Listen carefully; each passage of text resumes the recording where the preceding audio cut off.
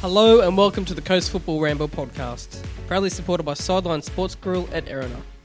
On this week's show, we talk to Sean about the stadium announcement, discuss Argentinia's trialist Facundo, the nasty nachos, and all the usual reviews and previews. I'm Jimmy and I'm joined by Luke, Josh and Morrow.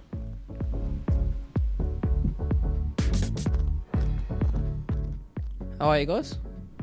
Sensational. Hi. Great, thank you. Now, we've just finished recording the Sean interview, so there's a few interesting tidbits in that. He definitely couldn't wait to get home. We were keeping him. He stayed here for 41 minutes.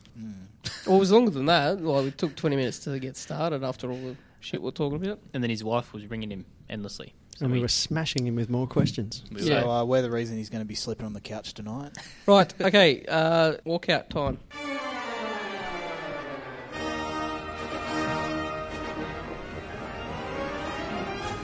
This is a bit of wordplay this week. So what comes to mind? Circus? What's another word? Another word for circus. So not a circus, but something similar with rides. Amusement. Carnival.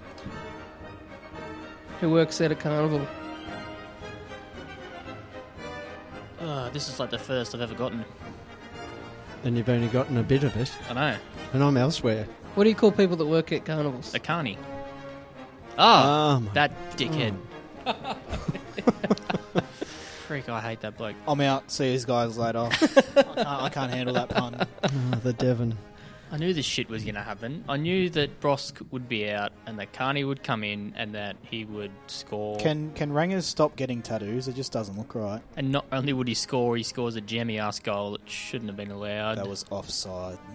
Fucking offside. Of course. Could have been worse. Could have been Matty Simon drilling us again. Yeah, that wasn't fun. I can't believe I just got one right. Matty Simon Nice. drilling us. With a lot of help. That's not a very nice, First one in, like, nice thought, Aaron. A season. I was somewhere else. I was like Bobo. Bobo the clown. Anyway. So What are you And, gonna, what are you going to do, Aaron? The guy that you've been bagging all season scores a double against us. Oh, well, you know. It's a little bit like your Melbourne victory tip. I think that speaks more about our defence than his attack. Yeah, I didn't want to be too derogatory about that. But or Aaron's those- footballing nous, either one. Those five blokes who were standing around watching Holosko head the ball to Bobo, followed by the four who didn't stop him from volleying it into the far corner. As I explained to my girlfriend, I said, if you're a defender, you do not let that bounce at all. Yeah. You challenge that header. I think McGing lost it in the sun, in my opinion. Well, then he needed to make 'Cause sure he I got a rem- yellow card I for remember the... he put his arm to his head as if to like shield him. You go shield for it regardless. the eye. Yeah, You go for it. yeah. He Throw needed your body needed to put his arm to Holosko's head at that time. What, to elbow him? Whatever stops that ball from being headed into Bobo will do. Yeah. Fine. Thank you. Right, Fred's question. With the last couple of games, performances being on the positive side, are we finally seeing the team slowly turn the corner with Ocon's system? Short answer, yes, in the last two games. But Still a lot of work to do. short is the key word there because consistency is still going to be the big thing because we've been so up and down. We'll put in a good performance and then we'll go completely crap and then we'll do it again and then we'll have two crap and then we'll go, now we've gone two good. So now if we go maybe three good, maybe four good, then yes. But if this weekend we get absolutely walloped, then no. It's still a massive work in progress. And I'd have to say no, because I'm encouraged by our improvement. That's 2 matches in a row where we didn't do what you just said, Luke. But we need to do more than that before we have turned the mythical corner. Well, coming up with the Wellington game, I think they're one of the only teams to work out how to play against us and how to stop our attack. Sydney didn't work that out. Like, we went with plan B first, I think, with Fabs out in the field. That didn't work, so we resorted to plan A with Payne and Bahagia out there. And Sydney couldn't deal with it. It's true. But But Sydney Wellington didn't have press dealt with us. it. Sydney didn't press us as hard as I think they have pressed a lot of teams this year. And especially the first game they played us, they just waited for us to make a mistake and they just score off a mistake. Yeah, and they were close The to Sydney us. game, no, they pressed us hard Yeah. for That's 20 what I meant. minutes and then they sat off and then they pressed hard again. Yeah. Yeah, they didn't do that on the They weekend. didn't do it consistently. No, and we probably expected that to happen. So the combination of them not doing it as well as they did in the first match and us expecting it led to them not having it all their own way. Mind you, 2 minutes, 3 minutes after half-time, it felt like they had it all their own way. Yeah, we could have won that. Anyway, other news. Kevin Ayres' tweet has angered a lot of Mariners fans. Story. Oh, sorry, article, article. yeah. I was going on to Izzo's reply on the tweet, which was brilliant. Very He's good. defended us really well. Love you, Paul. Why has Kevin done this, do you know? No idea. It's weird. It's just his opinion, really. I normally like a lot of Kevin's articles, and like when we were talking about it just before, when he goes at the FFA or when he goes at sort of the organisations, he tends to be very spot on. But this article is just weird. I don't know what the club have done to make him. It sounds like he's got a bit of an write this agenda article. against us. I don't know why. Yeah, Basically, had a bet on the game and didn't go his way. I think so. He's basically trying to compare us and Adelaide, and he's essentially put it down to that we're crap and Adelaide have had some bad luck and all this sort of thing. And it's just strange. Just the whole tone of the article is very absolutely spanking us. Like when he mentions that he reckons that we wouldn't compete in the youth league, which That's just a massive insult. it's just crap, really. It's just bullshit. And when we're top of the youth league, it looks even more stupider.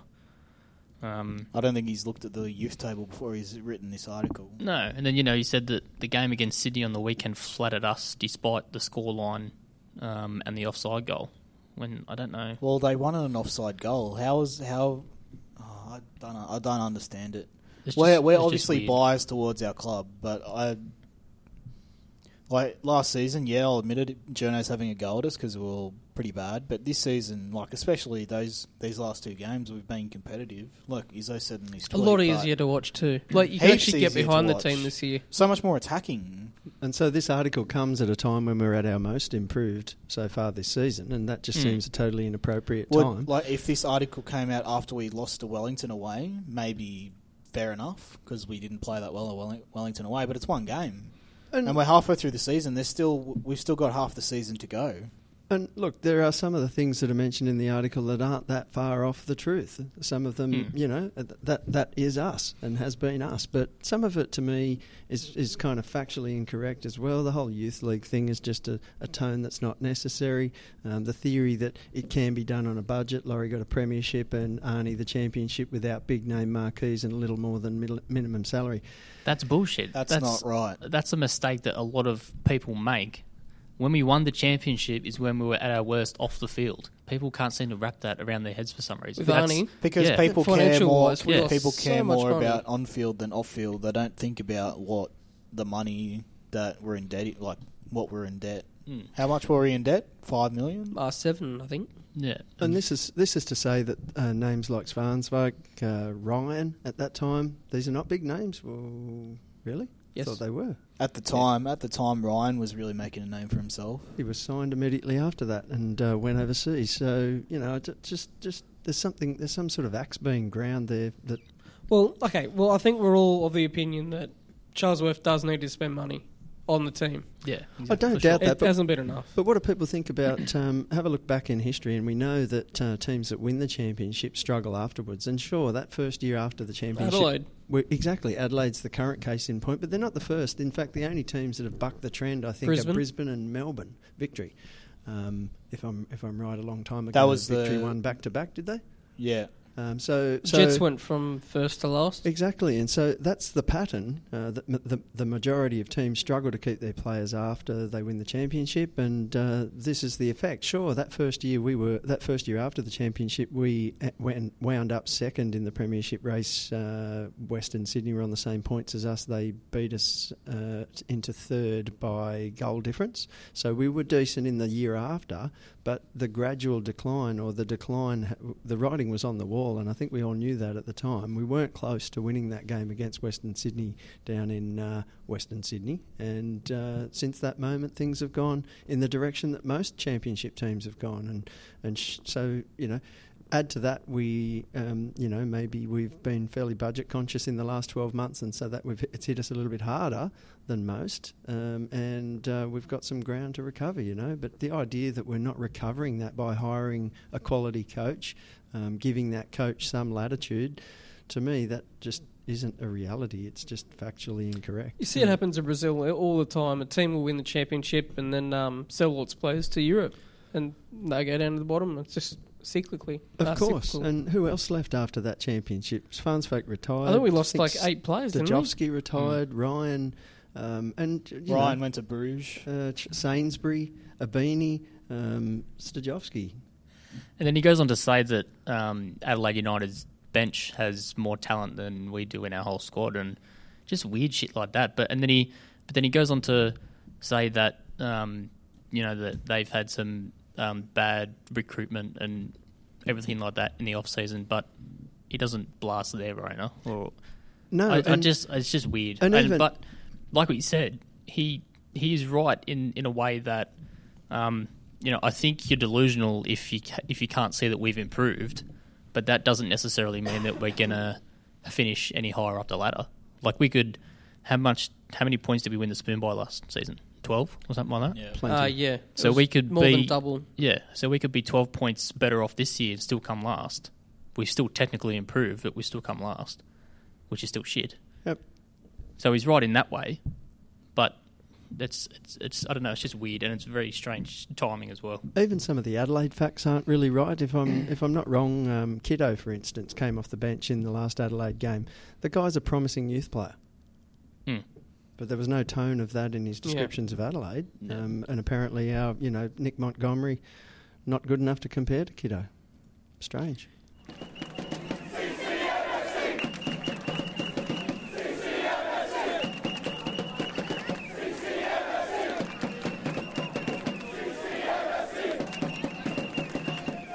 Right, on to reviews. The first game of the round was Perth at home against Wellington.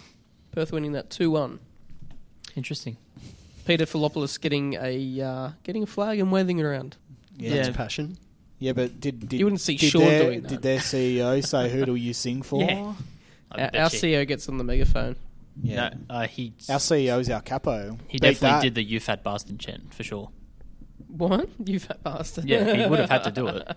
It's a requirement if you're down in the shed. They did sing Twist and Shout, so Your props to the shit. fans for Yeah, doing that. please don't do that. No, I'd like it. No, it's horrible. Anyway, Um, hey, on to the game. Our mate with a hilarious mistake.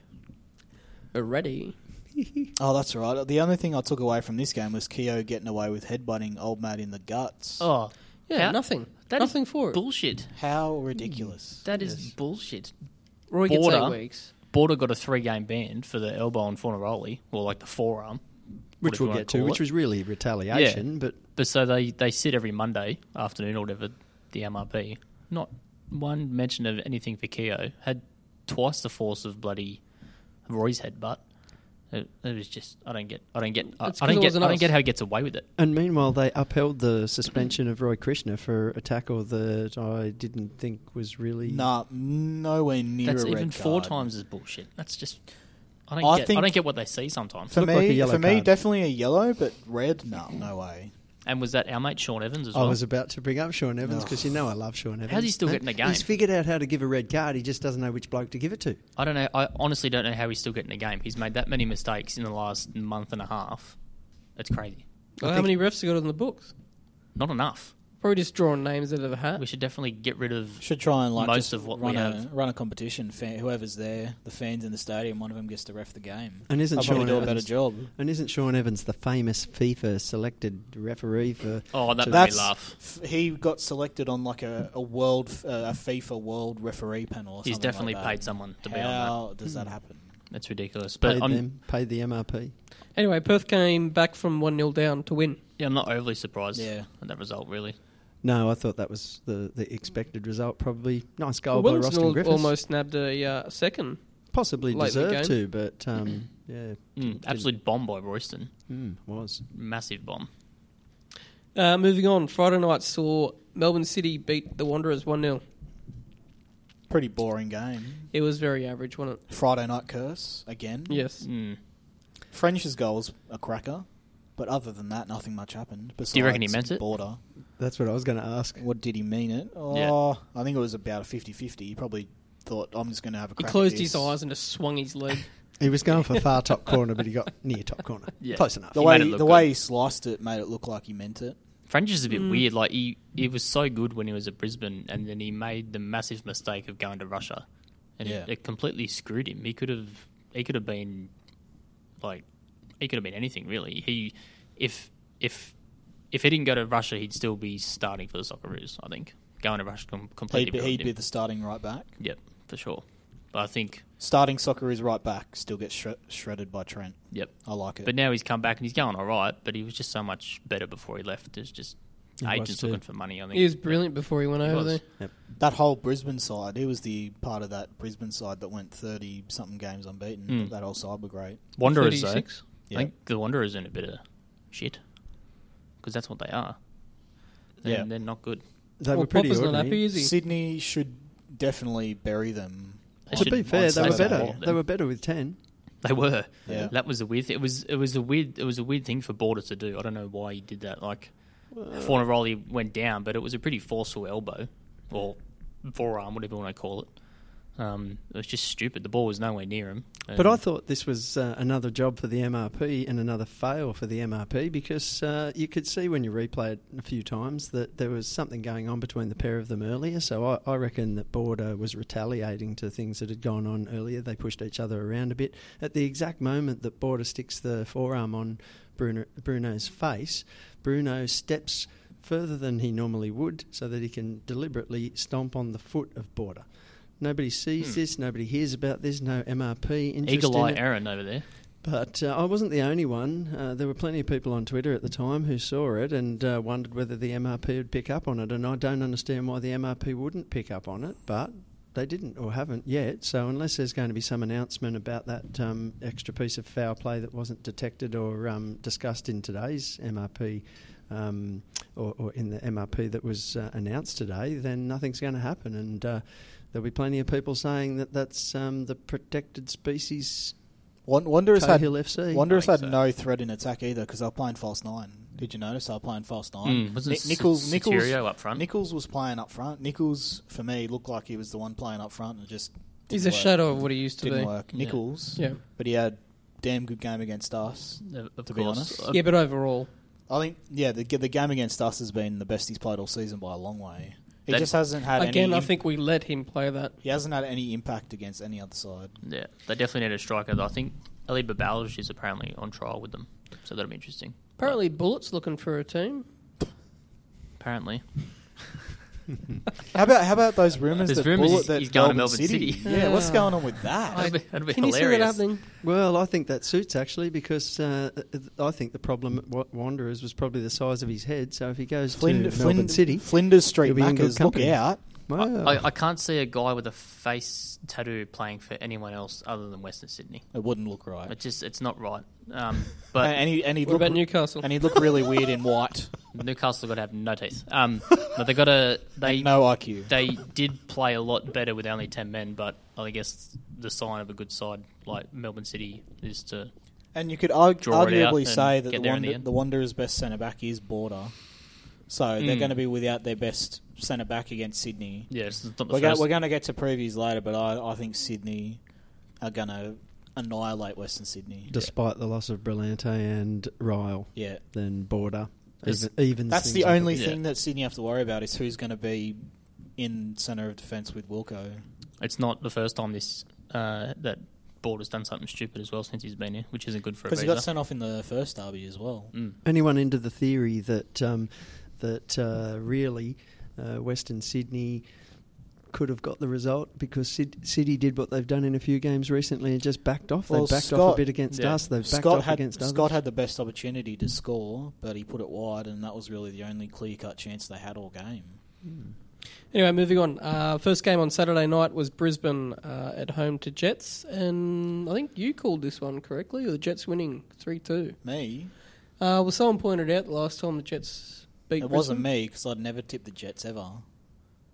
But yeah, I think Brisbane have a We legit... might have actually tipped the Jets last week. I Brisbane can't remember. have such a bad hoodoo against the Jets. Every time they come up against them, it's almost as if they're going to lose. Well, the Jets So did them that's now- 4-0 earlier in the That's season. now 2 losses to Brisbane have now lost 2 against Newcastle. And how many have they lost in the season? 3 or 4? So 2 of their 3 or 4 losses have been against Newcastle, which is It's really strange. Watching this game is very in Sydney. annoying because I want to stab chopsticks everywhere, but the Jets are actually playing all right, and it's annoying me how well Andrew Nabu is going because he come from second division in Thailand or Malaysia to come back to Newcastle, and he's top of killing the it. Alex Tobin Award. I know. Points at the moment. That is ridiculous. That is very bad for the A-League.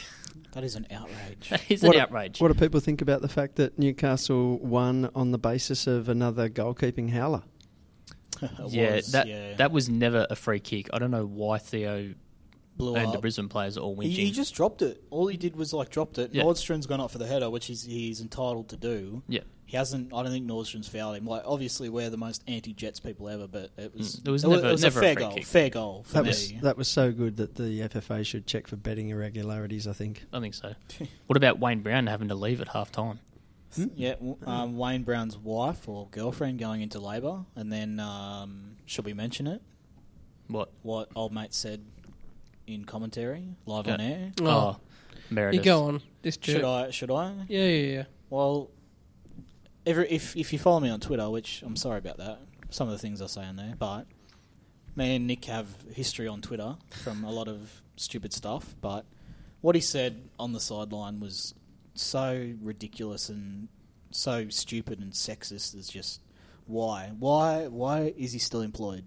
Couldn't they have someone better up there? You could ask that about a lot of the Fox He's the Sports worst. commentary He's the team. worst sideline commentator. Sideline ever. commentator. All he does is talk about how good he was back in his day, Like- and then it was stupid banter with Slater and Speed. in We the get box. it. You used to play for the Strikers. Shut up. Yeah, I know. He mentions it every single chance So he gets. if you don't know what he said, he basically said something on the lines of, "I hope Wayne Brown's baby is a boy because a girl wouldn't inconvenience their father, footballer like that." Well, so it was something along those lines, which is He was just trying to be just humorous, but stupid. it wasn't even humorous. just It a was just bloody yeah. stupid thing to say. Why would you say that? Yeah. Especially when it's live on air. And then he continued to Why don't you talk about the fucking game, you idiot? pick out... Aggressive, Josh. I think a girl tweeted him and he started to pick on her appearance. Yeah, or he something kept going stupid about like it. that. He kept going. He dug his grave on even further on Twitter. Wow. Yeah. I didn't hear any of that stuff, but I've been long aware of his bias. He's always been biased Brisbane commentator, a bit like the Of course. Phoenix commentators. Disappointing, but... Yeah, but they're The special. the Phoenix commentators are even worse. They And are. That's unbelievable. But to say. I had learned to tune out Nick Meredith because, But Anyway. he did make it back, Wayne Brown. She was born 11:59 that night or whatever. Flew back from Brisbane straight to the hospital. Was it a She's girl born. or a boy? I don't know We actually. should look that up. Anyway, Adelaide continuing to struggle, losing 2-0 to Melbourne Victory. Victory too good, way too good. This was pretty much nailed on Yeah. before it started. It was like the most comfortable 2-0 you've ever seen for Victory. little bit of controversy though. I thought Tarek Elrich was taken out in the prelude to the first goal. For Troisi's me, goal. that was a 50-50. I think they've sort of run into each other. Yeah, I agree, but to me it doesn't matter. It's a foul, whether it's accidental or not. He comes in contact with the defender. He stops the defender from trying to defend that ball.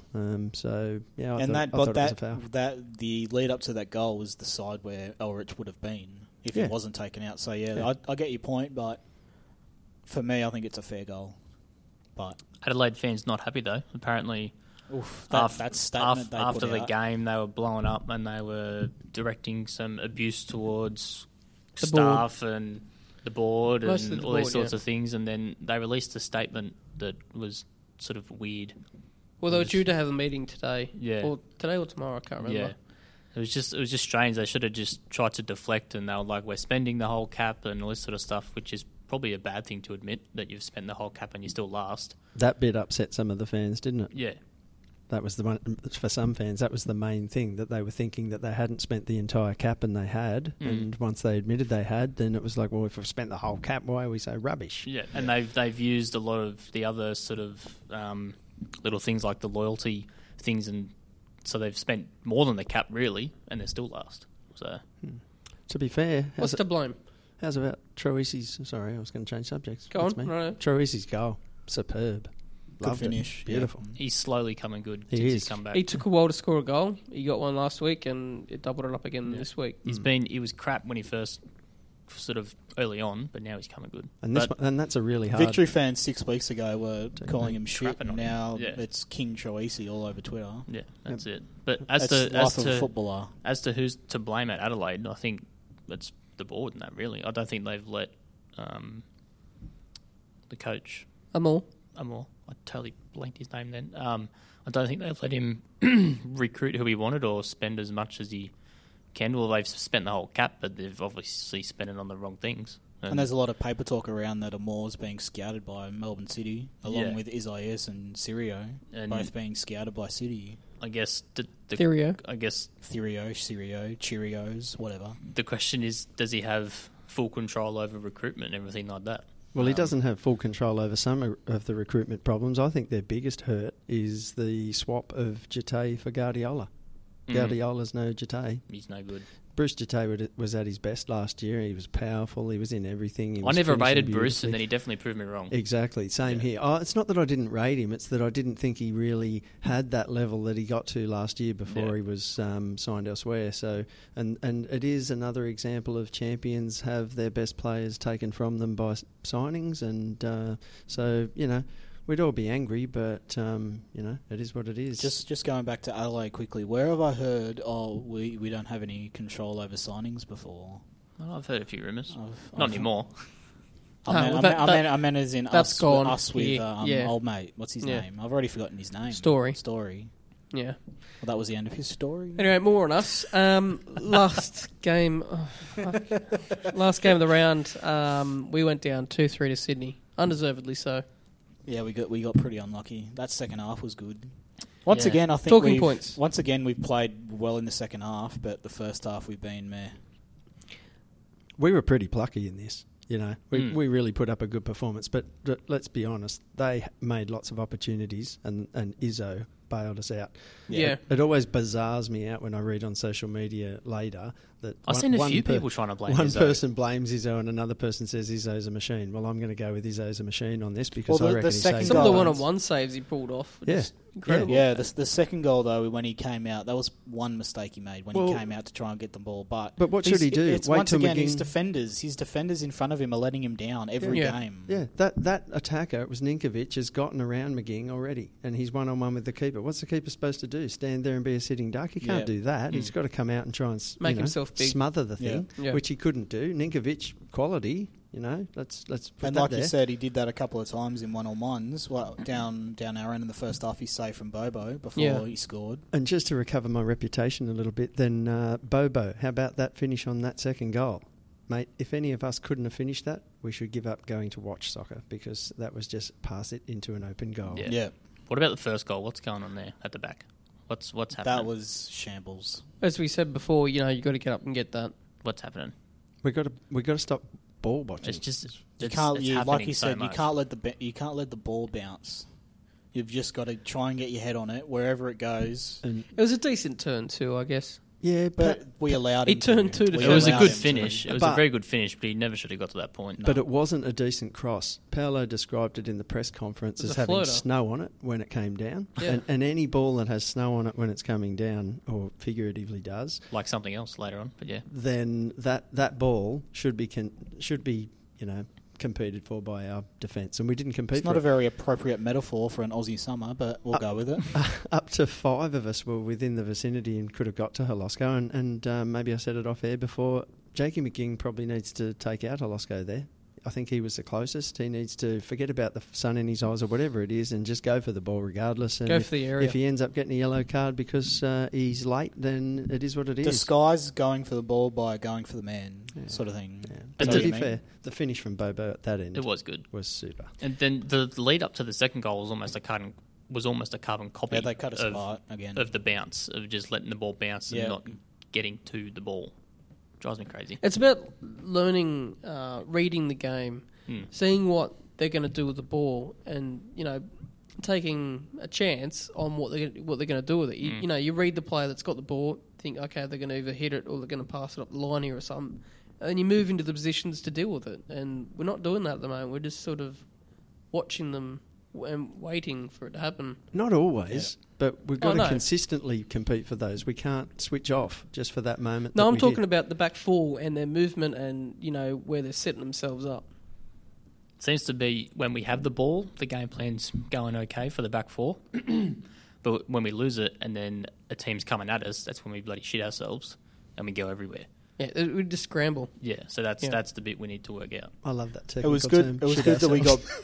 It was good that we got back into it though. Like I think they took their foot off the pedal, thinking, "Oh, we've got this game on. This is easy." But then it was good to come back into it. I think Especially given that that's our cultural. we could thing. have, and we could have had a point if Fabio puts that penalty away or Roy takes it. I was wondering who was going to bring that up. Now- It was coming. That's why I said, speaking of things that have snow on them, That's still Fabio's- going, mate. it's still going. It's still in orbit. That's Halley's Comet. The Get your freaking International heart out. Space Station have got it at the moment. I think it's on the counter at Gosford Station. They're waiting for somebody to pick it up. Now, it's down to the team to decide who takes the penalties. I know in teams that I've played in, and I'm not pro or anything, but we would have at the start of the season, have sort of like a penalty shootout, and the last one left to keep scoring is the one that takes the penalties. Yeah. As soon as they miss, it's on to the next person. Yep.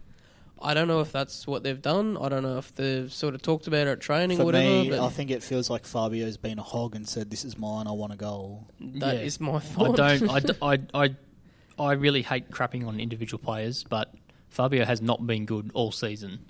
And then for some reason There's he thinks, one thing he's done, and that was against City Yeah. New Year's Eve. Yeah, yep. Fair and enough. that was with no Fair step enough. overs. Yeah, that was being simple. Just running at the Yeah. defence. But he doesn't have the form to step up and say, No. "No, not you. No, not you. Yeah. It's me." I And think Roy, he was trying to play He himself did into score a form. few like that last season, didn't he? Where he put it into where the Spiders But it was very lived, different but, last season, yeah. though, wasn't it? Because he for was, him, for because he some was reason. the main man. Yeah, and you guys won't have forgotten that. Remember, was it Roy's first game with us? It was an ACL qualifier that we lost to Wellington Phoenix. Roy had a penalty, and it was either to take. Not an ACL FFA Cup. qualifier. It was the FFA Cup. Oh, it was too. Yes, nice work. And so he missed the pen there. So, I'm not diving over myself that Roy should definitely take it. But when Fab's not in form, that's not the time. Roy had only I just went scored. back. I went back to Roy's goal, the penalty in round one, where it was an absolute rocket into the corner. So, hindsight's 20/20. But from now on, Roy has to take our penalties. Because it was weird, because it looked like, I think the Not ball, just Roy, someone, in form that's competent. Yeah, Yeah, it just I seemed think- a bit selfish. I think the ball boy picked the ball up from behind the goal, and Roy was still standing in the 18-yard box, and he sort of went to him. Here, throw it to me. He threw the ball to Roy, but then Fabio didn't move, and then Roy threw the ball to Fabio. But you told me after the game, Aaron, that you reckon you saw Monty having a word to either or either of them, and maybe Monty pulled rank and told Fabio to take it. Well, that's how it looked from my point of view, but interesting looking at how other fans perceived it today, because there was everything from Fab's selfishness to Roy gave him the ball and wanted him to take it. So I guess we can perceive those things in our different ways. But to me, I thought that there had been some conjecture there and that Monty had sorted it out by saying Fab's taking it. That's what it looked like from Bay 40. Okay, well, taking a penalty is probably one of the easiest chances to score, right? What if Easiest Fabs chance. gets that in and then starts lifting himself with more confidence? Yeah. Agree, but is this the time for... this is about the team, not about Fab. I know, but he's in the team though. And that's the thing. and- He's gone for so much power. It was always going to go over. All he needed to do was just stroke it in, just place it. Your True, team's only as place strong it. as your weakest player. But I would have thought that if we went back and looked at Fab's last few penalties, the two that I can think of right now, I reckon he rocketed them into the roof of the net. Was that both in the Perth game, I think? First game Yeah, last season? Possibly. Yeah. Both it was. both in the top left-hand corner or something like that? Yeah. And So he's obviously gone for that again, and it just really hasn't worked. Exactly. And that's a player that has no confidence at the moment. That's what it sort of looked like, yeah. And Yeah. I was fearing for you guys because it was heading straight at you. It was very close. It went into was it like the top of Bay 17, Yeah, to our right. Yeah. There's 15. 15. Good to see Scotty get on the score sheet, though. his first Good goal. follow-up. Like, he was just in the right place at the right time to smash that in. Yeah. Another good example, because plenty of fans wrote him off about the penalty and the fact that he made a couple of mistakes. In fact, he made a mistake where Holosko got a one-on-one with Izzo early on in the game that wasn't his best moment. I've seen lots of people write him off about the game on the weekend, but then he Yeah. made it into the team of the week as well. So, Also, cheers to Olosco for assisting Roy's goal. so opinions, it's Headed it strange straight how to they it. differ. Exactly. And for me, Scotty had a good game, and I think that goal will help him. And yeah, I like him, and I'm hopeful that he'll be around for some time yet. Yeah, I don't know why people are ragging on him so hard. It's going to take him a little while to Who settle is this, in. Galloway? Yeah, He hasn't done a lot wrong. yeah, I know. For He's me. made a couple of mistakes, but it's going to take him a little while to get used to things and that, and to get used to being here and being away from home and that sort of thing, and being away from Melbourne where he was for a while. So Yeah. Well, it's the same for Payne as well, I guess. yeah, At least I think he being with Payne again. Payne made a massive difference when he Because came on. they were pretty good. Oh, I don't know if they're best friends, but I'd say they were pretty good friends when they were in victory colours. Yeah. But yeah, What about the quality of that cross field ball that hits Payne on the chest? He takes it straight past Ryan who Grant. was that? Who put that ball in? I think it was Harry Ashcroft, actually. and Very reminiscent of a Swanswijk or It could have been Sainsbury Monty. ball. Could have been Monty, Yeah, it actually. might have been. But either way, Payne did what I think we were hoping, or some people thought. Completely Trent outpaced might do. Ryan.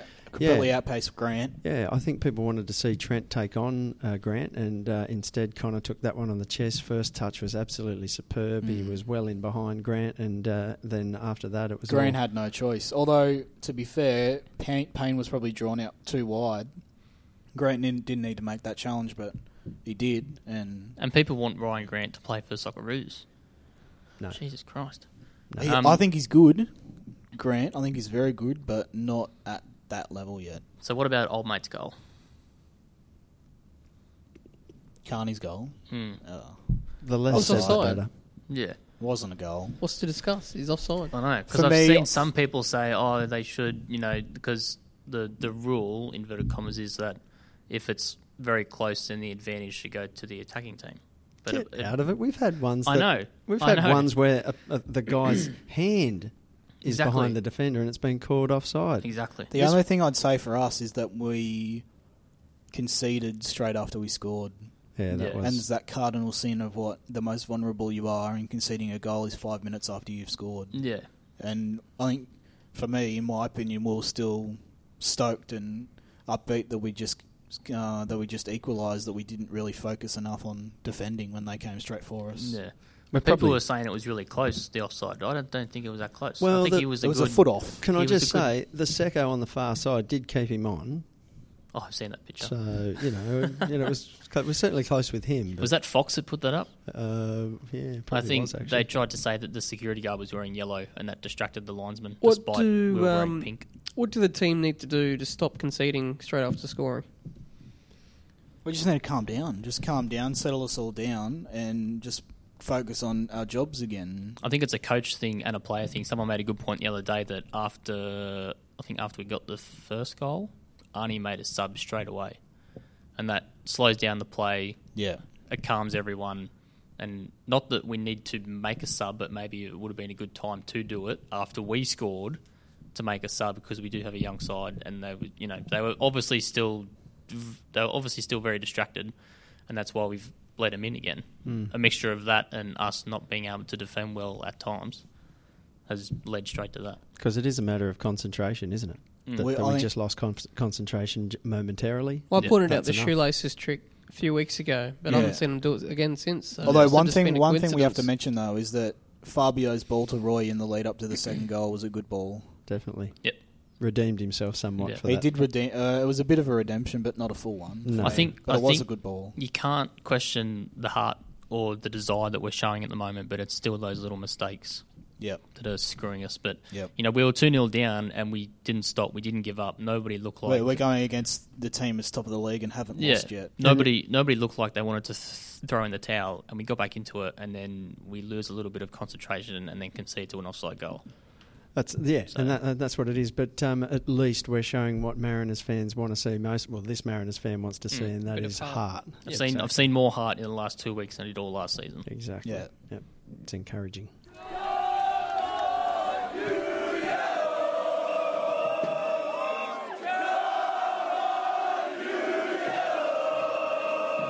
All right, we're joined by our CEO, Sean. How are you, mate? Very good, going well. That's good. I guess we'll jump straight in. With today's stadium development teaser, when is the full proposal getting released to the public?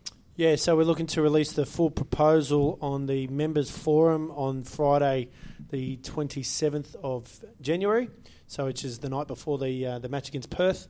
We're about to release details. We're just locking down the venue and all that, but yeah, that'll be when we have the forum with myself and Paolo as well. So we'll show all our members the full proposal and details, which we know will evolve by the time we get there, and then also showcase it at the match on the 28th. So where will that forum be? We don't know yet, but it's we're just talking to the different venues at the moment. So, and look, the Central Coast Leagues Club is the first one that we're looking at to have a look at. So. Can you break down the development stages that have been proposed? Yeah, so the first stage is the really core one. The first stage is the one that we spoke to council about, and we said that we need to know that this is going to happen for us to sign a 10-year deal. For the last 18 months that I've been in the role, I've been campaigning that we need a 10-year deal and want to stay here for 10 years. However, absolutely nothing has come back from the council with no rhetoric at all. So we said, all right, well, we need to know that the first stages can happen. So the first stages is a roof over the northern terrace, is yellow seats that come in, is a new entry point on the Leagues Club side, and is a corporate tower which will have a 100-seat function room at the top of it, and then also a retail precinct through the out on the grass area out the back, which can trade 7 days a week, and also the corporate tower can then be used for 7 days a week, function hire and that type of thing. So there's revenue that can be generated at the stadium daily without having to damage the pitch and be focused on the pitch. And so that's the stage one. That's the real. So this is the proposal that the council says that we haven't gone to them with, so we are saying that we have. The council is saying, if you listen to their vocabulary, the Mariners have not put in an offer to purchase the stadium. So yeah, we haven't gone to them and said, yeah, we'll give you X amount of $1 million to buy the stadium, because we don't have enough details to know what that is. If anyone can tell me if it's worth $5 million, $10 million, $50 million, great. Let me know how and why it's worth that. But the actual structure, the maintenance costs, the employment costs, what the contracts are tied into, what you can do with the venue.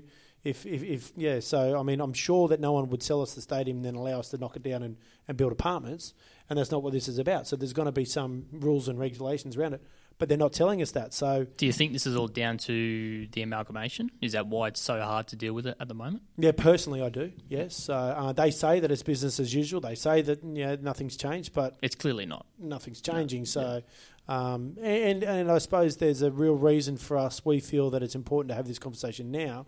We're in the second year of a 3-year venue hire agreement, but if we wait till September and then the new council comes in and then we start the conversation, you're not going to really get until January, February till you get real about the conversation. We've already gone past where we're now into a new venue hire time, and we the only thing that can happen is you roll the current deal that holds us back currently as we've got. So and so it's all the little things at the moment that we can't do that are causing us some grief. So we're really keen to pursue this, and that stage one is so important. I miss the internet connectivity there. The NBN sits at the stadium, right? Like, it's right there. And when we speak to the big companies and to the IT gurus, they say that this can be the most connected stadium in Australia, to the point where you could get everyone's phone to ring at the same time. You could get an app that has a crowd shot that gets colours to go through, and just stuff that's way beyond anything else anyone's been able to do. The trouble with connectivity at the moment in Australia is the only stadiums that are putting it in are the really big ones, but then they have the challenges with the big stadiums. I've been at ANZ Stadium and held 2 phones and watched one drop out and one pick up when it's there. So the Wi-Fi at ANZ's terrible. Yeah, exactly. Yeah. So, and that's meant to be state of the art. Whereas you pump in a system like that into our stadium, people come from everywhere to see the fantastic things that can happen. However, we're now faced with a situation that Trent Bahaja scores a goal the other day. The internet's down. Tyson can't even put it on the website to tell everyone that he scored a goal. Lovely. That's so bad. Yes. And I guess the worst thing is with all of this as well is that all of this work, if nothing gets done until a new council goes in, we are basically going to have to start from scratch, aren't we? Yeah, so we need the new council to know that there's a mandate, there's a direction, whether it's the community saying you've got to do it, or whether it's the state government saying, or whether it's the current council saying our recommendation to the new council is this happen. this has to be on their table for the new council. So I'm sure I'll end up speaking with every potential councillor as it comes through into September. But this is important, and we're talking. You know what? We've got 6,000 members, and those 6,000 members have got plenty more friends, and we're all voters. We're all voters here who are going to go to an election and say this is going to be our new council. And I think this is a massive opportunity for us to say this is the time for a change. So if the club were to either take ownership or the management rights for the stadium, what would the implications be for the current contracted services such as food and beverage and general match day staffing, etc.? I'll cook the $2 barbecue myself to start out the back to get things rolling. So Because it'll be better than what's there now. Because I've been at venues and been involved in operating venues where a sausage sizzle is the best catering in the venue, and I tell you what, it is great and it's cheap and it's effective and everyone can get eaten. Can eat, and so I think it's such an easy starting point. But yeah, we can have Mariners burgers, we can have Captain Yellowbeard's soft serve hot dog. Yeah, there you go. So we get control. We get control. We get the ability, and we'll make sure that hot dog. It's a foot long. We'll I won't go somewhere. That's a good answer. Is price food and so forth, and I think that's attracting a few people. I know that I sneak in there for a sausage sandwich before I go into the stadium because I don't want to eat the overpriced food that might make me unwell at times. So yeah, good idea to be able to bring that all together, isn't it? Because especially over the last couple of weeks, there's been a lot of complaints about the food and all those sorts of things. I think the bar behind the Cove ran out of water on the weekend. Yeah. A whole bunch of people got sick from the nachos. Lines were just nuts. So we need to get A shout out to control Wissam, of who it. was leaking from both ends recently Wow. from the nasty nachos. Dare I say corn chips? Yeah. Just Aaron's putting it in favourite. Shut up about your corn chips. there? Okay. And look, we feel those complaints every week, and all we do is we go, yeah, look, we're going to talk to the stadium, we're going to try to work through this, and then we talk to the stadium, but nothing changes. I mean, the speakers haven't worked since this day I started, and we're still trying to get that, and we wonder why our pre-match music isn't working at the moment because no one can hear it. So, That's true. Okay, well, we're going to go on to that. We'll skip a couple of questions and deal with that. What was the deal with the karaoke of I Can't Help Falling in Love with You? Yeah, look, it was a fail moment. I'm not going to deny that, and I'm not going to throw Jesse under the bus, but I just did. But look, we had a karaoke moment a few rounds earlier where there was a Bucks party, and it was great. It really got the crowd that was there got behind it, and it really fit. So we thought that this was a good idea, and unfortunately, I've got to say that this is probably our Super Hubert moment for the year. Not the quality of the singing. I'm sure the singing was very good, but No, it wasn't. Okay, We've got one Super Hubert moment a year allowed. that's it for this year. And I think it was the UB40 version of the song as well. Yeah, so I think the lyrics were wrong as well. Oh, were they? Okay, well that would have been a challenge for everyone. So, but yeah, look, the UB40 version is it got played at the after the Melbourne City match, but again, no one heard it. I didn't hear that. I get so, and look, that version has definitely got a brass band in there that is a bit more upbeat. So, of course, we do listen and we are having a look at things. Whether it stays or goes is still yet to be seen. But all I know is we've got to keep trying. One thing that a lot of people have been asking about the ground is that that some people always say that we always don't have any money, and then all of a sudden we have all this money to do all this redevelopment, and then they say, well, if we have all this money, why can't we buy more players? Can you differentiate between why doing all this means that we can't buy more players if we supposedly have that money, and where is the money going to come from to do all this? Yeah, I'm sure everyone can appreciate that. You might be in a situation where you can get a car loan to get a really nice car, but on a day-to-day perspective, that doesn't mean that you're then going to spend more on your weekly groceries. They're two totally different things. So, and if we were in a position that we burnt a lot of money now and we're financially reckless, well, that money goes. It doesn't stay around. So you're talking about investment into our future.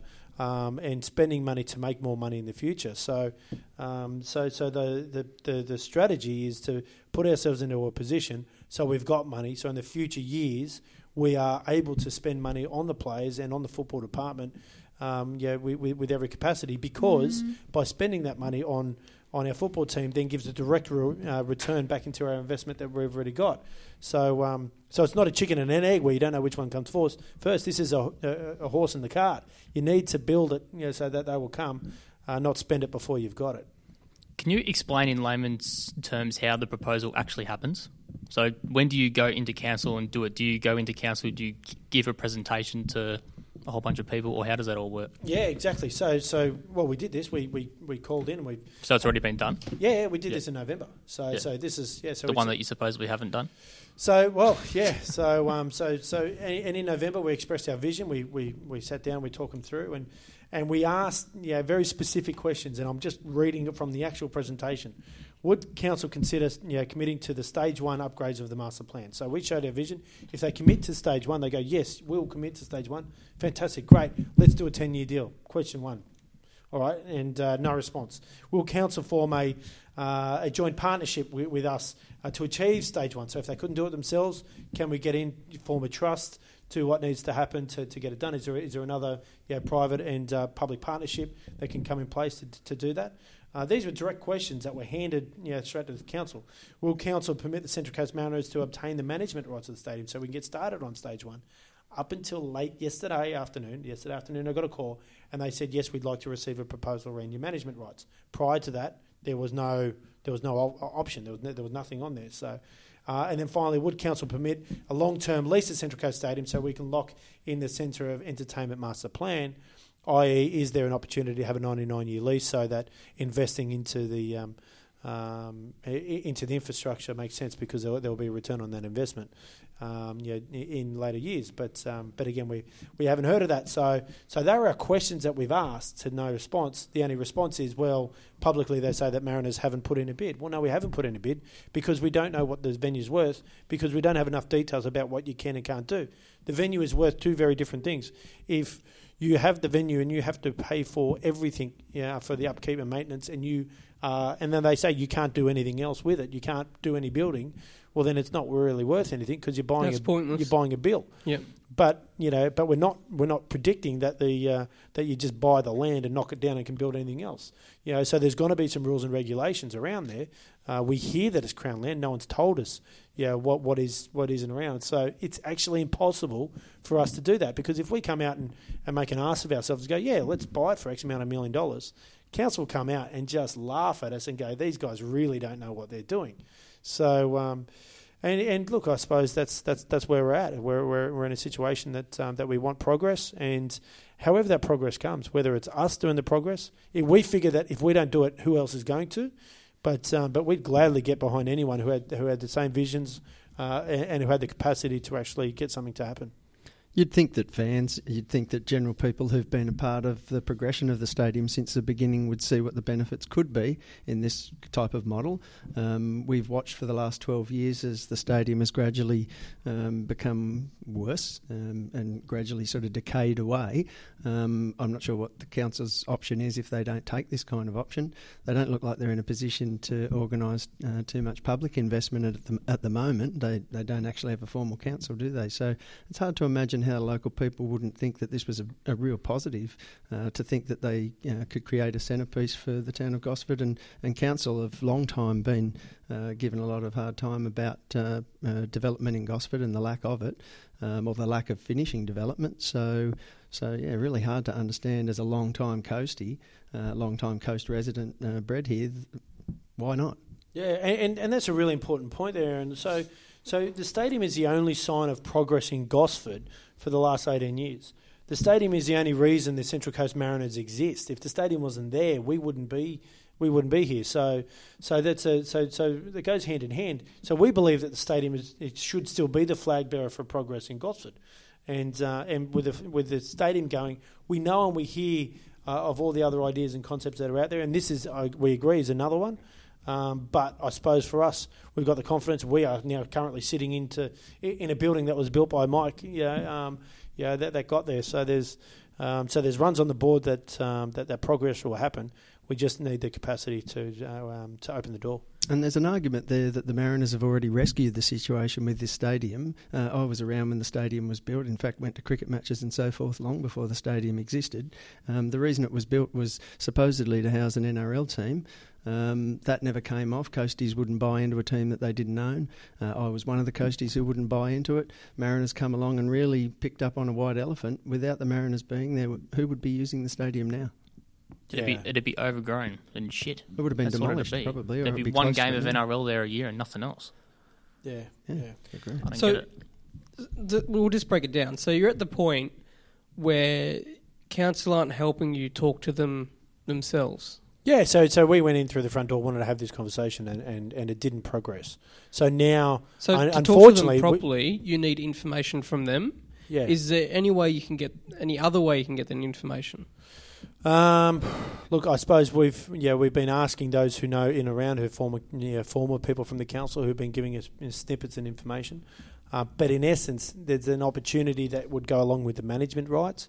If you had the management rights, then you're on the ground, you're working there, you can ask the questions, and you'll be able to figure it out because you'll want to move a fence, and well, you've got to go through DAs and bits and pieces to do those little bits. So you'll be exposed to that. So we do see that that a part of that journey could be the management right, or should be the management rights. So there are those two components to it. Yeah. Can you explain the research and how we came about to that final plan for the ground? Was it sort of modelled on anything else? The main modelling came off genuine feedback, So the yellow seats and it's not the final model either. No. This is one that we looked at and go, what is realistic? Stage one is a realistic scenario, and of course it kept evolving and having some fun. It was the defining moment, I suppose, was when we sat down with Kane King from CKDS Architects, who did the pictures and the final schematics. And so Kane's I dare say he's the leading architect in the Central Coast. He's a local, and he's been behind and across all the big developments. So very across the waterfront development. So you'll notice in the pictures and the imagery that the other developments in and around the other towers are already dropped in. Because we've got a fair idea of what's happening, and sitting down and speaking with Kane and his team, and they were like, wow, we don't know how this has been missed. This is really, really good. This is something that they really want to get behind, it's great support from those guys, and we sat down, we met, we talked, we went through all the different things. What are the outcomes? And the end goal was how can we make something that is really special that everybody's going to want to go to. How do we take away the things that people say, I don't want to go to the ground, it's too hot, or these are the things holding back our crowds. Because it's nice when we're winning games and people will go through anything just to come and watch us. But if we just got a good event, it goes the other way as well, where people come to the event and the team can really lift. So what about things like there's been a long time plan to build a performing arts centre close to that area? Anything around that for instance, that you could make a full entertainment area?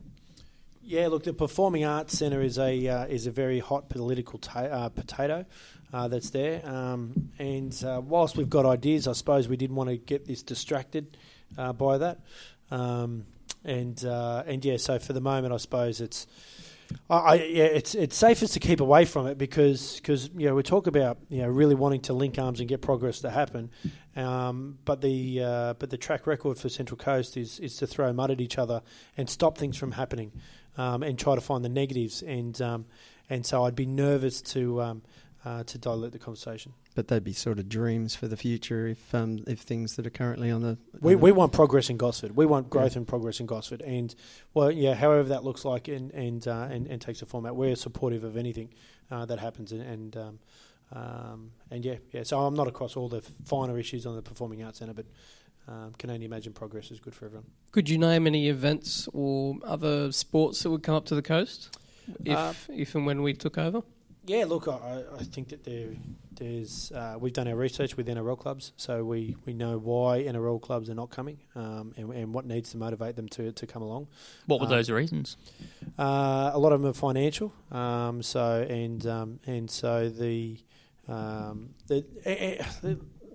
Yeah, let me give you some scenarios here. So, if you're an NRL club and you come to Central Coast to look to put a game on, you have a venue hire discussion with the council immediately. So, whereas if you go to another venue, that's let's say Geelong, you go and you talk to the venue, who then goes and talks to the council and says, I want to bring this. This team to town or this game to town, can you help fund it? But at the moment, you're having that conversation right off the bat. So it's very difficult for the council to go, all right, that's part of the venue hire. This is the same thing that happened in Canberra. We go down to Canberra and we talk about hosting the match in Canberra. ACT government goes, here's how much we'll donate to make it work, and then you have the discussion with the stadium about how much it's going to cost, and then you add up and it works. At the moment, that scenario doesn't work here because there's no offer coming in through from the council because they're one and the same in the operator. So the best practice doesn't happen there. So if you're in a situation that there's a different venue management happening, whether it's us or whether it's anyone else, and then there's a problem, well, then you go straight to the council and say, you've got to get this fixed. Or if the venue manager needs some help, go to the council and say, hey, look, I've got this great opportunity. We can't get it across the line, but we know here's the economic benefit for the region. And they'll go, absolutely, let's chip in and make this happen. And because it lifts community spirit, pride, the economy grows. And that conversation, that's a better structure to get things to happen. And so fundamentally, the feedback that we've had from NRL clubs, and whilst the Roosters have got a commitment through here for the one match, there's definitely more opportunities. We used to see at least 3 games here, through the winter period, and you've got to outbid. You've got to want it. You've got to show that you need it. And Central Coast, in regards to rugby league, needs a long-term plan and a long-term vision, not just a smash and grab, but we believe we believe there's opportunities there. But outside of that, other events. So the concept talks about a demandable stage, and so concerts are definitely very sought after at the moment in regards to the stadium. So it's imagine a concert there on the water on a weekend or something like that. It'd be awesome. Very hard when Is the that speakers don't wise work. after seeing what Coldplay did to Brisbane Stadium? Yeah, well, there's an art form to that. Knowing that stage looks a little different though, doesn't it? It's sort of. Yeah, it's not like on the pitch. It's sort of behind where the but where the it's the crowd that scoreboard did is the now. damage, though. Yeah. Oh yeah, that's true. Yeah. Yeah. So, but there are definitely different ways to address it, and it's all about timing as well, and how you schedule it and you put it in. Because it looks like they've had to relay, 50% of that turf. So, but what also happens if you got the time and you put it in, then you make sure that they've got the insurance to cover that. If they've done it, then their insurance covers it and relays the pitch. So you can protect yourself and cover yourself in that aspect. But for us, the dual big screen, so one in each corner, so everyone can see it, will impact the quality of a concert. So when someone looks at it and goes, "Oh, this will work," at the moment, I couldn't imagine someone wanted to have a concert in front of our current big screen. There's a lot of little black squares missing. Yeah, exactly. It's she's getting old and she's seen getting close to the end of her term. But yeah, it's much easier for a concert operator to come in and know that they don't have to bring in their own speakers. That a speaker system might work that you can have a concert on. So, and you can't read the clock either from Bay 16. Yeah, you need to squint. Yeah. So. Okay, there's a couple of questions on Twitter. I know Josh has just answered a couple. The cost. Who's paying? Any increase in capacity? I think you already answered that one. Who's stumping up the cash or government grants being sourced to fund this project? Yeah, so Mike's words in the members' email just on the New Year's Eve match was that he needs to be motivated to invest. So he wants to invest. Of course, you're always going to go to government and ask them about it, but that's not the starting point, because if that's the starting point, then you just got to play politics forever, and it takes years, and you'll never get there waiting for a federal grant, and you need to then just time it on an election. The election cycle's passed, so none of that will come after. The government are more likely to say, actually, we really want this to happen. What's now holding it up? Well, what are the last pieces of the puzzle, and how can we fix it? But for Mike to be able to know that he's going to sort of invest that sort of money, it's got to be in a situation where he's it's an investment. He's got to be able to get a return on that investment, and so whether there's long-term lease, So it needs to be attractive. Yeah, exactly. Well, at least viable. It doesn't even need to be the word attractive. At least viable for him, because the attraction will come in regards to improving the football. So, but from a management perspective, if you're talking just the venue management rights, well, that's a company or a business operating that's under the banner of the Central Coast Mariners Football Club. We believe can operate.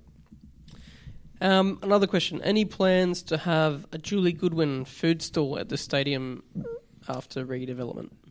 Look, there's no specific plans. I think it's a concept that's worth entertaining, and I'm sure Julie would love to see a Julie's Kitchen opportunity that's there. Currently, there is no chance because of the stadium rights. But hey, I think it's great. I'd love to see that there is a unique experience. That's part of our match day. Our match day needs to be about the sound, about the taste, about the smell, about all the senses that come through, and it needs to be unique. And that's the word I was just about to say. Actually, yeah, unique. Yeah. So that's. I think it's a great idea. And that's linking arms, isn't it? Local business meets local owner or runner of the stadium, etc. Yep, great idea. At the New Year's Eve match, there was Melbourne City merchandise. Now, I remember back to seasons 1, possibly season 2. At a home game, it wasn't unusual to see away teams' merch. Why was this an exception at New Year's Eve with the Melbourne City merch? Yeah, look, for those that don't know, our merch program is now run by Rebel Sport. Financially, it is very, very beneficial for us compared to us taking all the risk that we had. And so Rebel were keen to see if there was an appetite for Tim Cahill jerseys, which I know that Nathan was disappointed from Rebel in regards to that. And look, he's learning and understanding what that football dynamic is. It's different than other sports. But in saying that, in my previous club, I traded at other venues and had no problem at all. So it does appear to be, I mean, just so everyone knows, we do get a kick from those sales. So there is money back to us in that. But it was not something that's that came across my desk. I thought, oh God, this is we better stop this. This can't happen. I was like, oh, we'll see if it works, and if it doesn't work, it doesn't. I don't really mind, to be honest. So yeah, well, I think with the Cahill element to it, there would have been some fans there who surely bought the shirt just to try and get Tim Cahill to sign them, and walked away with something to put in their cabinet and loved it. So I hate it. That's just me. And why do you hate it? Do you just hate it because it's just the away team, and you're meant to hate the away team, and it's something beneficial for them? Because how would you feel if you went to Spotless Stadium and there was Mariners merchandise there? Stupid. Does it I would expect Wanderers to not be happy. Okay. I think, say if we get all this approved and we're all there, we've got our yellow chairs in and everything, and it's ours, and then around the corner we have a Melbourne City thing with all Tim Cahill shirts on it. I think that's pretty embarrassing. So, and I'm not disagreeing. I just think it's an interesting topic. If you look at if you go to matches overseas, you do see home and away. Yeah, which club plays at the Amex? Albion, Hove. Brighton and Hove Albion. Yeah, that's it. Brighton, Hove, Albion. So they make a special. They go out of their way to make sure that the away team has got a lot of. It feels like it's their home ground. They change the lights in their section.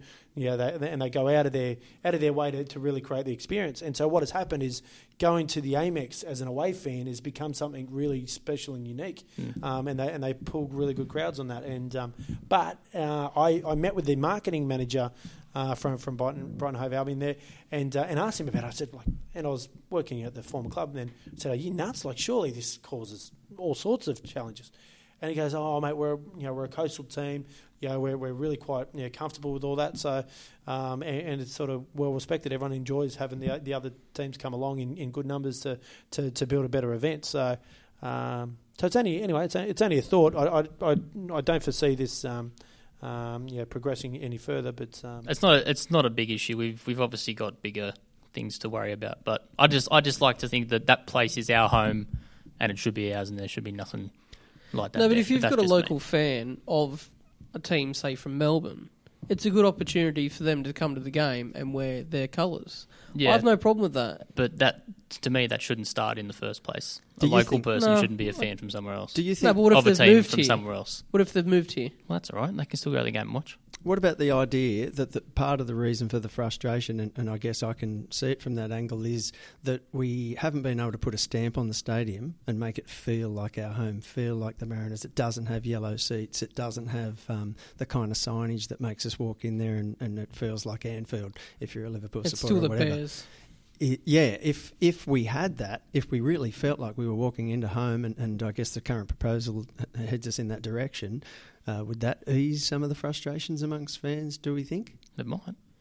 I don't know. I'm Like I a- said, I'm a it's bit not. mixed. It's not that big of an issue. Yeah, But I'm a bit we've mixed got on this bigger one things because to do. I guess I can see both points of view. Yeah. But I guess underneath it, underlying it for me, is that the main thing I want is to have our stadium feel like our place, and I don't feel like we've ever had that properly. Yeah, Haven't I know. been Well, able to. I spotted it because I was lining it up at the bar, which the line was like 100 metres long. But I stood there in the bar line and I thought, this doesn't feel like home with a whole stand of Melbourne City shirts there. That's all. Oh, don't get me wrong. I think there's a limit as to how much they can have to sell. Yeah, it was an entire stand. That was it was probably a bit too much, but like a table or two, I think is absolutely fine. Yeah. It could have been right at the end as well. It needs to be Yeah, it was like If it's- halfway. yeah, if it's right near in the the away away, section. It yes. was like halfway up that. Yeah. Look, if it eastern side. adds to the match day experience for say 20 people that come to the stadium that are a fan of that team, then I'm more than happy with it. Yeah. And is there an Yeah, opportunity, that's fair. given that we've got a couple of close-by clubs that are quite large clubs and who send fairly decent away crowds to our stadium, is it an enhancement for their match day experience that is worth having a small part of, managed in the right way, in the Yeah. right location? Because there was a lot of Sydney fans there on the weekend, and previously a lot of Western Sydney fans. And if we can make money off them, it's Yeah. even better. yeah, But there we won't be Jets merchandise. I'm not. Oh no, No, no, let's yeah. let's That's let's the one not be exception. crazy. Let's not be Well, crazy. unless we want it burnt. Then, no. I just thought of one then. When we spoke to the other week about the Centre of Excellence, about how we were waiting to hear back from the council about approval for the new entry around the other side of the main training pitch and that. With all that going through the council as well, and now with the stadium, does one take precedent over the other? Are both going through at the same time, or how are we managing that? Yeah, look, there was probably a reluctance at some stage for us to we were nervous that talking about the stadium too much might detract from here, but we've got some really good project managers that are focused on what's happening here, and they said no, it's they're operating in two separate conversations. So they're both going forward at the same Yeah, time. yeah, absolutely. So, I'm sure. Yeah, we won't be too far by the forum. I guarantee that by the forum that we'll unveil and roll out our visions for here and the next stages here with the hotel. So, Cool, awesome. Yeah. Watch this space. Right. One last question. I don't know who this is referring to, but who was the kid in yellow at the game? There was thousands of kids. I don't know if he's talking about Argentinian trialist. I didn't. It was Peterson. I think so, yeah. Okay. Yeah. I got no idea who that was referencing to. Like in the players that weren't playing, like behind the Yeah. Yeah, I think he was, I yeah. think Peterson was the only non-rostered A-League player that was in yellow. Yeah. So So what about him? Peterson, Yeah. he's a good kid. He's going right. I'm just asking this guy's question. Right. So what can you tell us about the Argentinians? So It's out now. Everybody knows. Yeah, it's out now. So Facundo's had his second day of training today. So with the youth guys, so they're just trying to get the scheduling in place, and look, I hope he can play. But he's this is a part that I suppose even myself and Paolo are still learning and getting our head around. The club has been notorious for not getting our visas right. Over the years. So Amen to that. And so making sure that we've got the right checks and balances that are there. So it's one thing to look on the internet and see the highlights, but you don't often see the lowlights, even though you can dig them out if they're in there. Well, there's not even many highlights. I've only seen a couple of videos of him. And Yeah, that was so- with Newell's Old Boys. And how this came to, we were looking to bring two over, and the other one was Paolo Rossi. And Pablo, I'm led to believe that had his airplane ticket and visa ready, good to go, and then got signed by a Colombian team. So on his way over, so it's meant that just Facundo came over by himself. So and because the same scouting reports were coming from this, and so Facundo's been in the Newell Old Boys youth system for his whole life, and is now sort of tipped into that where he's too old for the youth system and didn't get the nod for their starting side. So they said, go get yourself first team somewhere around the world, and then we'll see how he goes. So that's what his football department has told him to do, and that's why he's here. So he's come to have a go, and how that plays out, only time will tell. But he's here for a couple of weeks trial. So who would have done that scouting? So there's everyone at the club who's close into that. Paolo and Ivan and even myself and everyone just come together. We all let them know. So there's a lot of communication that comes through to the club, which will either come straight to me or straight to the office that gets filtered. And so I suppose that's really where my first roles start to come in that space, is just filtering a lot of the noise. But when there's stuff that seems to be keen, we put it out there. So we're looking to buy, aren't we? He's not coming on loan. No, he's not. He's a free agent. Yeah, okay, cool. At the moment. So that's correct. So. But really important this is not a signing. This is a trialist who and so that process would be for Ivan and Paolo and the coaching staff to have a look at how he fits in with that. So he'll, I presume, train with the first team squad for some time, and enough time for a good look at how he can fit in. Maybe even some mock game type stuff. Yeah. So it'll be a full trial rather than any assumptions being made about his abilities. And even on that, the trial process starts with NYL, because you don't want to just bring in someone into trial and then they're terrible, and then they actually disrupt your A-League training as well. So there's a stage process that grows from that. And to be clear, at the moment we wouldn't have a spot for him because our overseas visa spots are filled. That's correct. However, we know that Nick's going to become an Aussie. So confident the Australian government will sort that out before the end of the month. Yeah. Well, everything should happen. He just needs to make sure he turns up and doesn't get sick on the day. More efficient than the council, hopefully. So yeah. Well, let's hope so. On the 28th, we've got some retro stuff coming up, don't we? Yes. You want to tell us about that, or you want me to? I'm happy for you to kick it off. Well, I don't know much about it. Don't know anything about it. That's retro round. Okay, well, we're doing a retro round. So, are we allowed to talk about the Youth League? Yes. Okay. Yes. Mariners. Okay, Central Coast Stadium will be hosting the Youth League Grand Final at roughly 2:00. We've asked today for a 2:00 kickoff, yep. And so the FFA have still got to come back and confirm with that after dealing with Fox. But we've asked for a 2:00 kickoff. Okay, so we'll host the Y League Grand Final at 2:00 on the 28th. Now we're looking at putting on a pre-match function in the Scenic Lounge in the Central Coast Leagues Club. Getting some old players along, getting some old merch along, and selling that, and doing raffles or something like that. Yeah. Yep.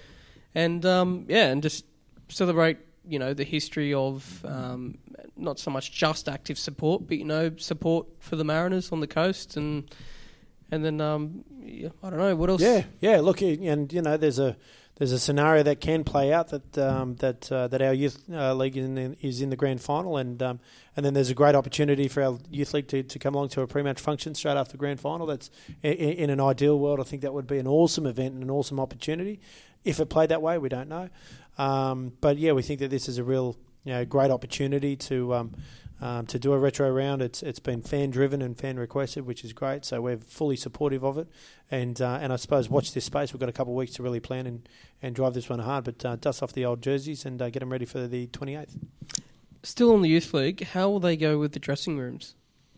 Well, that's why we need the time. That's why we've said that we need an early kickoff as well. So for them to get out. So for them to get out, so that there's no disruption to the A-League. I think we've covered everything, have we? I think so. Cool. Anything else you want to mention? I want to apologise to Josh for taking his microphone and earplugs. So he hasn't. He's been tweeting. Go on. What do we got there, Josh? Josh's last question. It says, is Central Coast Council's denial that they haven't seen a formal proposal wrong?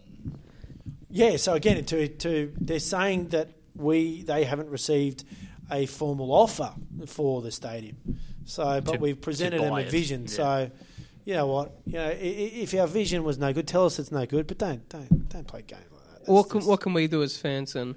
Definitely make sure either the Express Advocate or the council, we need to make noise. So because again, what happens here is the politicians right now who are just coming back, they're going to look at this, and go, right, is this worth getting behind? What's the public sentiment? They'll follow the votes. That happens here. So if our local MPs, if our local media, and our local council knows how we feel, then great. And don't be afraid if there's a ridiculous, and I know there's a lot, but if there's ridiculous comments out there, from people who just want to grandstand, who are misinformed, don't be afraid to let them know, what the right things are. So because it all flows into sentiment and commentary that comes, and before you know it, you've got business leaders who really start to look at this and go, you know what, this is good, this is worth getting behind because it's going to make a positive impact on our community, and our community wants it.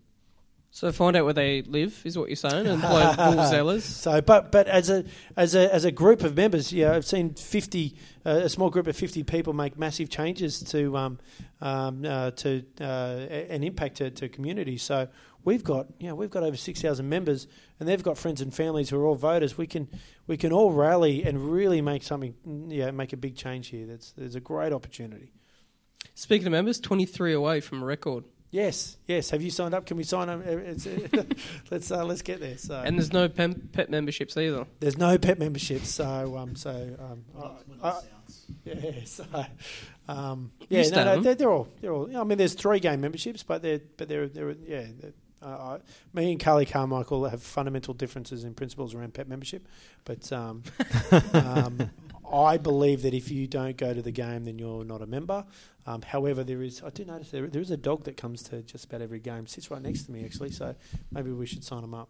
I've wanted to bring my dog, and I'll admit to having had a pet membership in the past, but the important thing really don't we count the figures the same way each year? So really this is a comparative. It's not about the number, it's about how we're going in respect to last year, how we're going in respect to our record, how we're going in respect to some of our worst years.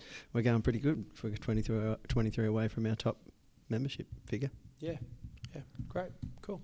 All right, well, thank you for joining us. Gents, thanks for having me. Sean. And catch up soon. Cheers.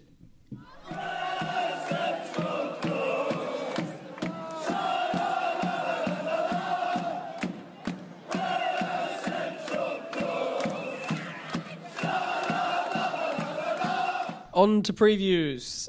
First up, we got Adelaide at home against Melbourne City.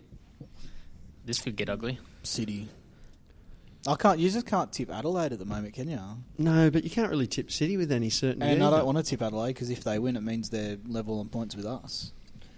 I know what you mean by you can't tip City with any certainty either, because they are very good, but then at times they have been very crap as well.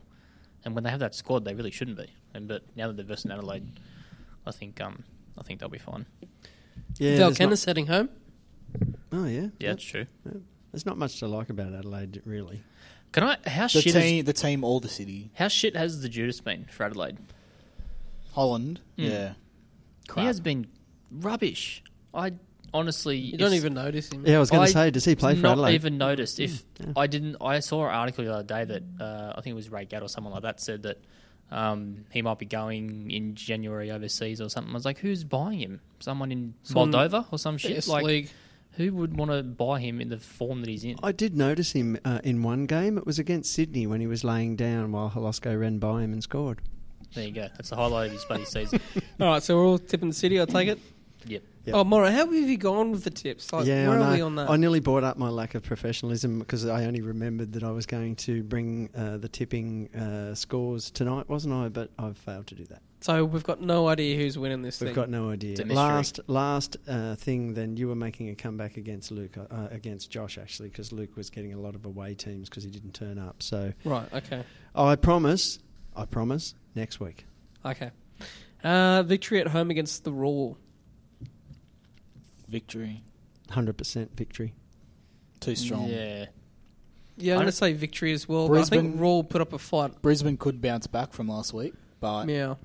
Victory at home, way too strong. Brisbane, when they're on, are such a good team, but when they're off, they They stink. results like last week against Newcastle, where they just they just seem to fall apart, make silly mistakes, and then lose. And I think Victory are that in form that Victory should do it pretty easy. Anyone know if Marco Rojas was injured sufficiently to... Because he rolled his ankle nastily. I thought it was actually a bit of a red card. Was it Garuccio just like full on trod on his ankle? And I thought... Which don't think it even got a free kick. But I personally thought it was definitely a yellow, maybe even a red. Studs up. Which sucks because, for me, Rojas is the best player in the league. He certainly is. I don't want to... I want to see him play games as a neutral, for sure. Certainly, he's been up there and only increasing his form curve. So if they don't have him, that'll put a dent in them. But I think they also have the depth to cover that, and they're just in too good a form. Victory. The first game on Saturday, we're away at Wellington. We played Wellington Our away bogey team. like 6 weeks ago. They are this really is gonna quickly suck. becoming our bogey team. And Smelts is playing at home for the first time. And having a bogey team that is around us on the ladder is not helpful. in the slightest. Luckily, though, Roy Krishna will be unfairly suspended for this game. He will. I do feel bad for him because I really do like him, but I think he's been our bogey man. I think he has because he's scored against us in Canberra, didn't he? He did, and didn't he have the assist possibly on this? Anyway. I believe he might have. Yes. Yeah, he hit it square. He's hurt us, and he won't this weekend. Yeah, it's interesting because I don't know what they're going to do with their coaching situation, Wellington, but it doesn't really seem to be improving them, or it doesn't really seem to be making them worse having Greenacre there. So I don't know what they're going to do. They've got the dual coach thing going, haven't they? Yeah, it's weird. Yeah, I don't know about that. I'm not into that. But I think two good performances from us. We need to make it 3 now. We need to get consistent. We can't, like I said before, we can't get going too good, too bad, one good, one bad. We can't keep doing that. This is a must-win. Yep. It is. It's a massively must-win because... I know we're only halfway through the season, but this is a must-win. Yeah, it's at the stage where we need to start winning some games, putting some 3-pointers together. Yes, the performance was good on the weekend against a team that's undefeated and will most likely win everything. But we need to start getting some points and get away from the bottom of the ladder because even if we don't make the finals, we can't get the spoon again. We just can't. No, I'd feel happy though with a point in this one because they have been our bogey team a little bit, and as long as our performance is good, because one of our worst performances of the year was when we went there last time. Yeah, and the Canberra game was trash. Yeah, well, it was probably the second worst. So horrendously, we never turned up to either of those games, and that I'm not looking for that this weekend. How weird is the draw? We're 14 games in, and we've played Wellington 3 times, and the Melbourne sides won each. Yep. And we played him in FFA Cup. Oh, no, that was last season. But of course, there's plenty of integrity in this competition, FFA. Yeah. Not. Great. And get better referees, you useless. Anyway, more on the game. How can we beat Wellington? What can we do to beat Wellington? Oh, we could put the ball in the net. That'd be Score nice. more goals than they do. Score more goals. We're going to start Payne this week? I think Payne should start. I think Payne and Bahagia to start. Please. Payne made that much of a difference when he come on the weekend. Payne needs to start and Trent needs to start. Yep. Fabio, like I said before, I hate shitting on individual players. Impact sub. Where are you going to play Monty? Yeah. Because Monty looked like he was playing number 10 at points on the weekend. Yeah, there was points on the weekend there where Monty was the one trying to play through balls, and it didn't work. That is the last thing we need. Yeah. Like, where was Powell on those ones? Where's Powell? That's what I Powell mean. is the anonymous man. He starts almost every game as anonymous. Yeah, and we can't have Monty playing through balls. That is literally the last thing on his resume that he's probably good at. I reckon goalkeeping might be out there. It might be. However, just in front. Who would you pick ahead of him? Because I'd like to see Fab, while the game's on, he can go down to the local park and practice his penalties. And at the same time, is anyone game enough to put QB out there ahead of the other 4 that I think we're picking, i.e. Trent, Roy, Connor, I'm going to guess that Powell. Appiah might be bench. Yeah, I think that's the most. Yeah, I think so. So to me, Powell has to start because Fab probably shouldn't. And so if Fab's on the bench, can this talk about Fabio playing number 10 just stop? Because it's not going to work. We've tried it before. It's not going to work for 90 minutes. It worked against Melbourne City for 15 or 20 at most, but he's not a 90-minute player. And the reality is he doesn't work hard enough defensively. And I know your number 10 isn't as important in that role as whoever's in the DM position, but they still need to work hard up front, and he's not going to do that. But structurally, when we bring on our wingers, as we did in this most recent game, then what seems to be the instructions, I see signals. I saw a signal from Connor when he came on that was sort of like doing these circular things and pointing at the other forwards. So we're not really saying, I'm going out there and I'm going to be the number 10. We've got this whole rotating thing going on with that front four. Trying to confuse the defence. Yeah, and so it sort of looks like we want to be fairly tight, and then we get to a point in the game where we want to loosen that up a bit, and a good point to do that is when we're 2-0 down to a team. So we do that. Can we stop doing that? Yeah, well, that'd So be I guess helpful. the question is, it worked against Melbourne City, it worked against Sydney FC. Why don't we try and do that for 90 minutes? So the theory Why don't being we keep swapping for 90 minutes? the theory being that offence is the best form of defence. Well, the thing about rotating your front four is that you invert the wingers as well. So instead of just going out to the byline or out to the corner and cut it back in, you get them to cut back in a bit earlier and then go for goal directly. Because I think Which can work, like Payne in Adelaide. And that is what they have been doing. I saw Trent doing it a couple of times late in the game, and that allows also space for our wing backs to come forward and take that space, which offence is the best form of defence. We conceded less goals during that period to Sydney, didn't we? In fact, the only goal we conceded was illegal. And I think we have the quality up there to consistently attack and consistently create a threat and put some goals away. But then in saying that, if we go too far forward, again, we've looked vulnerable on the counter this season, which is another issue, but that's for the backs to sort out. But, if we score more than we concede, which would be nice, we might win. Worth a try against lesser opposition, and Wellington must be one of those. Well, last time we went to Wellington, we didn't push them hard enough, anywhere near as hard enough as that we should have. If we do that this time, like you mentioned, our backs could be caught out. I think it's up to the backs, if Schmeltz is playing, that we don't dive in, because he's a tricky customer up there, one-on-one. They can't be diving in. And Diving in has been an issue. Yeah. So you Stand players up. Yeah, but not even just like sliding, like actually, even if they're still standing, you're not jockeying and not fielding them into a certain area of the park. They just, I don't know, it's like they try and go for the ball when they really shouldn't. You've got to hold them up and wait for them to stuff up and then take the ball off them, and we're not doing that. We're just jumping in way too early. Yeah, I think it's a big chance this weekend, because I think Wellington are going to be low on confidence. They've lost their coach, pretty average loss against Perth. They're missing Krishna. I think if we play like we did the last half an hour of the last two games, we should be able to get 3 points. Agree. All right, the game following ours is the Sydney Derby. Should be a pretty good game for Sydney fans, but not Western Sydney. Too much depth. I think Sydney should win this quite comfortably. I'm thinking 3 or 4-1, 3 or 4-0, 4-1 maybe. I think pretty comfortably. Well, it's going to be back at Allianz, which is good, because Vedran against Sydney. I didn't even think of that, because I went to the Derby at ANZ and it was good, but it's just the atmosphere is not as good as what it is at Allianz, even though there was more people there. So Are you going the game? No, it's probably not. Okay. I was thinking about going. Sydney are going to feel a lot more at home. They're on fire. The whole veteran thing's going to be interesting. It's going to be interesting to see. He's going to get booed by about 60,000 people, because nobody likes him. Sydney fans don't like him, and Wanderers fans don't want him there. I like him. Although he did play well against City. He gave us the finger once at Sydney away. Good on him. Yeah, there's only like 4 of us there. I love it when keepers give back to us. Yes, so do I. He'll turn that around though if he has a couple of good performances. So if he can put up a good performance in this game, then yeah, definitely he can turn that around. Okay, the game on Sunday is Newcastle Jets at home against Perth. Oh, snooze fest probably. A Jets home game on the Sunday, Arvo. Yep. How many do you reckon we'll get to that?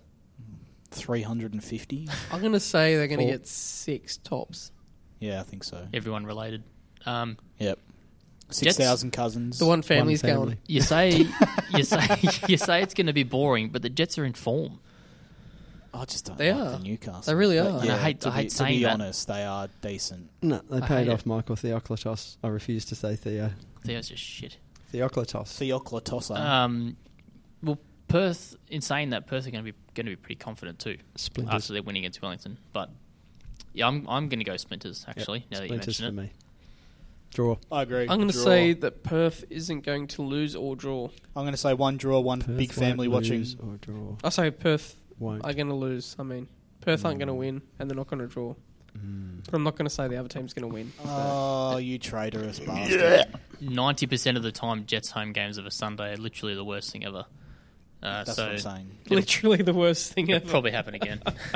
Right, the catch-up game. Wellington Phoenix at home against Melbourne Victory. When's that? I didn't do my research, did I? Tuesday night. The catch. Who It's is it again? the earthquake. Yeah, it's the earthquake round. game. And who are they? Wellington and Victory. Yep. Who are they? Wellington and Victory. Where are they playing? Westpac. Wellington. Victory too strong. How can you tip against them? They're just too good. Yeah. Especially against Wellington. Wellington are nothing special. I know we're going to play them and, I hope we win, but it's not a solid on win, but Victory, way too strong for Wellington. Yeah, Victory wallop. Yep, Victory. Okay, so January 28, round 17, we've got Perth at home. As we mentioned before, we've got when Sean was on, we're going to do a retro day. So wear your old kit, bring some money. We might be doing a raffle down there for some old kits. Wear your old scarves. It should be a good night. So retro round / back to the bay. Back to the bay, That's indeed. what we're going to go with. So if you've ever been in the bay and you're not in there anymore for whatever reason, come back. Bring your inflatable sharks. Yeah, come back and have some fun, and hopefully you might stay. Old people allowed. Woohoo. No. Are you coming full kit? Full kit. You want full kit? I want old full kit. Full kit retro. Old full kit. Yeah, retro. I really need to buy a merger jersey. Hopefully they've got some merger jerseys because I really want to buy one. You want? Get pingers written on the back. Do you want?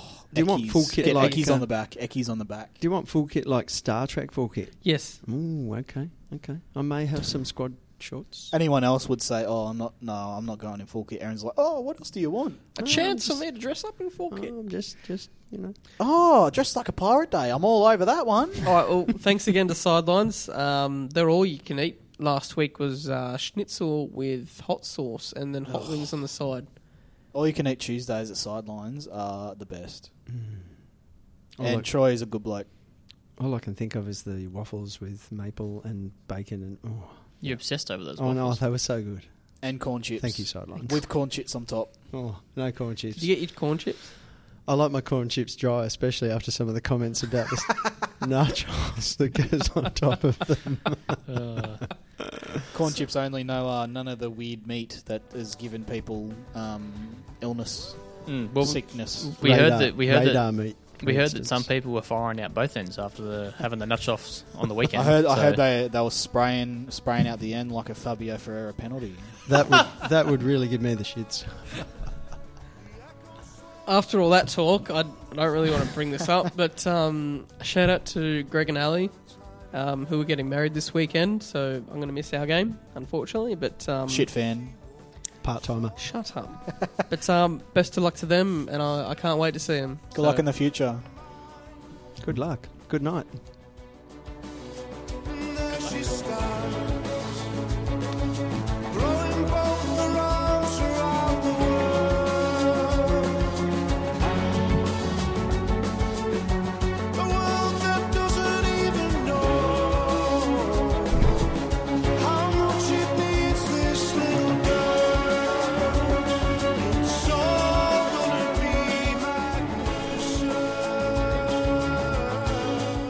Did you like my Carney's thing before? You mean like as in carnival? Yeah, the carnival, yeah. Did you like that? No, I didn't. Why not? Because it was a horrible pun, and I'm the king of horrible puns, and I'm ashamed I didn't think of it first. There must have been a song about Devon. Oh, the Melbourne Stars have a dab cam. Oh, well, that's just gone way too far. That's not good. Well, what are your thoughts on the dab? Horrendous. Die in a fire. I'm too old to think about dabs, but I must say, aged dabbing is cringeworthy. I think Erin thought dabbing was another word for nappy.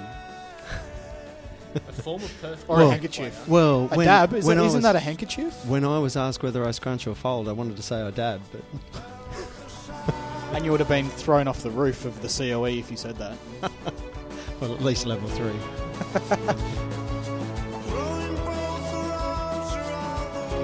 What a shit song.